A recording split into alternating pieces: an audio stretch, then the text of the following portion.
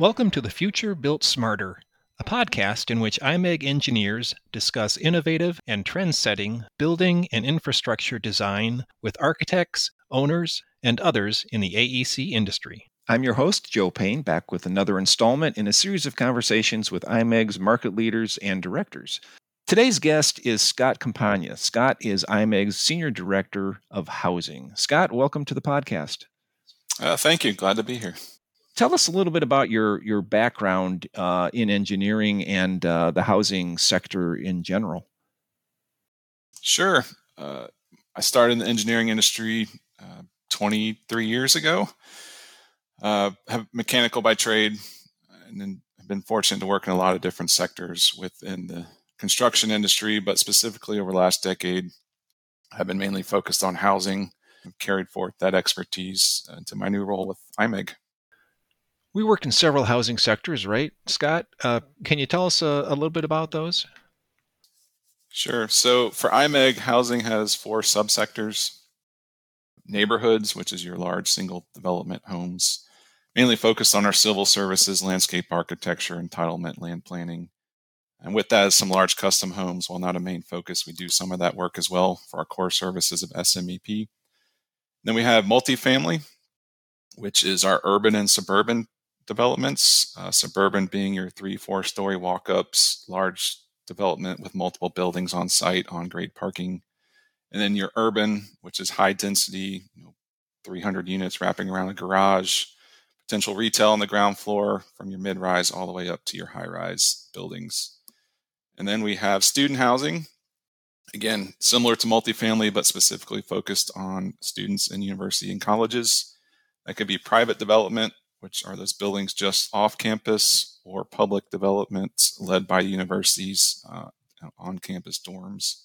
And sometimes there's a P3, which is a public-private partnership, where those two entities come together to develop housing for a university. And then finally, senior living, our active adult communities, all 55 and up, independent living, and carrying that forward into assisted living, where you may need some healthcare support or day-to-day support, all the way through memory care, which is on-call nursing and healthcare. You've got a mission statement that reflects the approach that we take on housing projects. What is that approach? Sure. We have a mentality of we turn housing into homes. We understand we are drawing more than just lines on a paper. We are actually providing a home where people can thrive and flourish within our communities. So for instance, we're not just placing an outlet in an apartment. We're actually providing a power source for someone to plug in their computer, maybe start a career or hop onto their first college education class, providing an environment in which they're comfortable, providing safety and shelter, really providing a foundation for those in our community. Really taking the concept of being more than engineers, but really providing back to our community and translating that and creating homes for everyone. Scott, what's your take on the status of the housing market right now? It's an interesting time. Certainly there's a huge housing demand in all sectors, all stages of life, but in the current environment, with the lending being pulled back and the credit crunch, projects are moving a bit slower. Certainly construction costs are a concern, labor shortages. So firms that have a strong cash position are still moving forward relative to those who need a loan from a bank. But all sectors in generally have slowed down. But again, as mentioned, with the huge housing demand, it's got to come back at some point. There's just a need in all of our communities for people to have homes.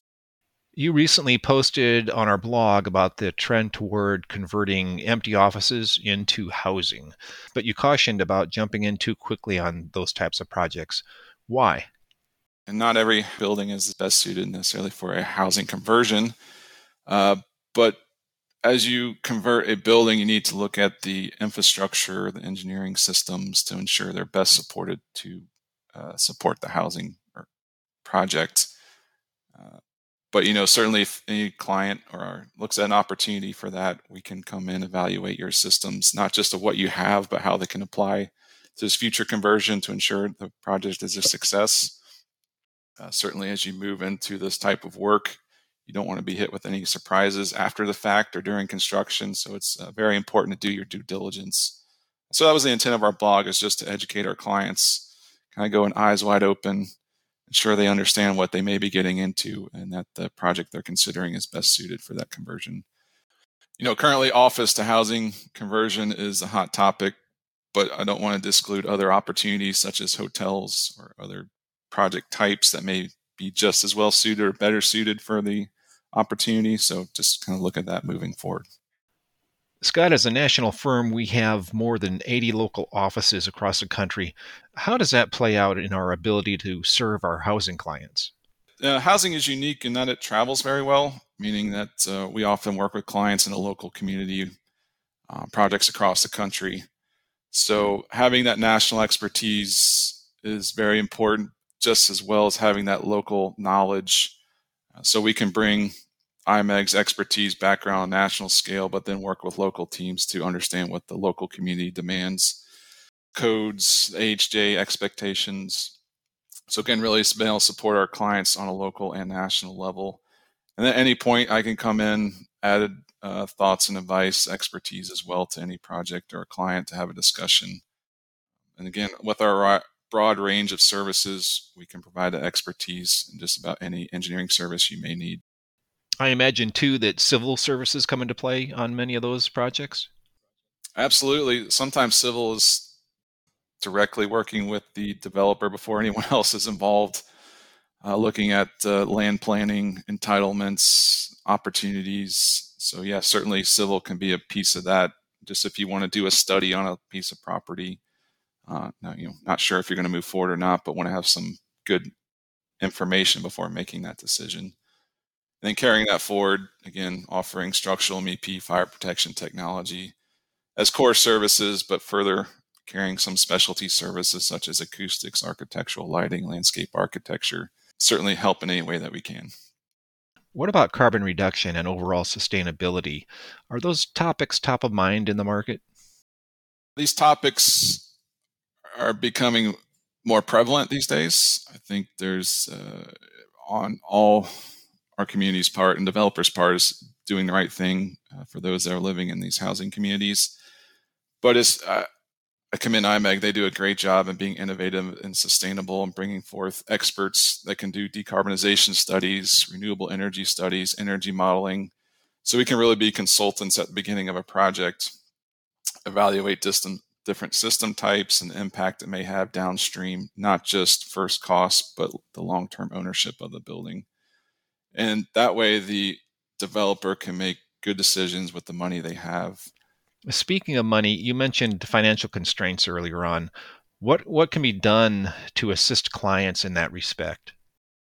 With any private development, our first step is to have a conversation with the client about what their expectations are for the project, whether they're looking to hold it long term, and then really craft our systems and opportunities around their needs and expectations.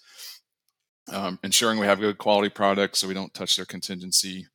And one benefit, again, of being a national firm, a local presence, is bringing forth lessons learned from a national perspective to a local project, ensuring we're meeting the local AHJ's expectations, but also offering insight into best practices about how some of the building components could be laid out. For instance, ensuring your main electrical room is close to your transformer, so your secondary feed is as short as possible. That's a huge cost savings. So just offering some opportunities as a way to reduce costs within our scope of services to allow the project to be successful financially. What's your outlook on the future of the market? One, I'm very excited. Again, with our mentality, we turn housing into homes. Homes are the foundation for providing success in everyone's lives and providing a place of safety and security. So I think doing that on a large scale is very exciting. And it's interesting, I ran across some data that asked if particularly affordable housing was a concern, and it was based on age, backgrounds, income level, where you lived in the country, personal beliefs, everyone felt that housing was a need, particular affordable housing. So it's one topic we can all get behind and support.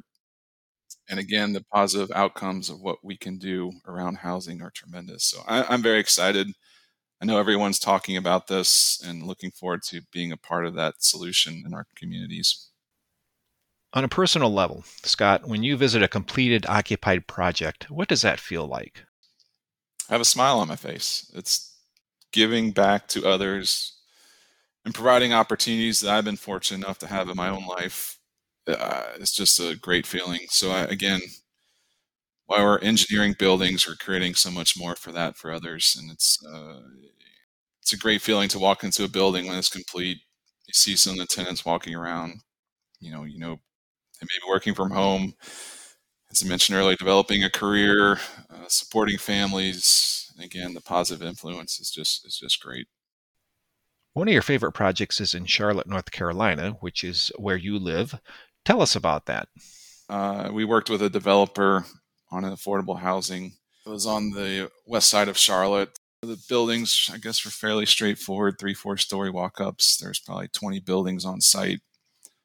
We were fortunate enough to be selected as engineer of record, and we worked with the client. The project was built, and then out of that sprung a senior living facility, a community center, a K through 12 child development center. And it's really transformed that side of town and provided homes for, I'd say thousands of people who would not have had that opportunity. And now I know by them living there and having the support around them, their futures are much brighter. So it's interesting. It's actually on the way to the airport.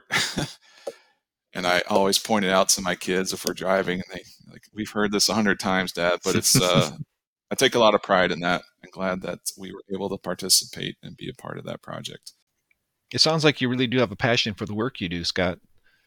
Absolutely. And it crosses all stages of life. I mean, the minute you're born to your last days, having a place to call home is such a important thought and need for everyone. Scott, thanks for joining us today. It's been a pleasure talking with you. Well, thank you very much. I've enjoyed it. Appreciate it. That was Scott Campagna, IMEG Senior Director of Housing. To hear more podcasts in this series on market leaders, or to listen to other episodes of the Future Built Smarter podcast, visit us at imegcorp.com or find us on any podcast app. We'll be back soon with another episode. Until then, thanks for listening and take care.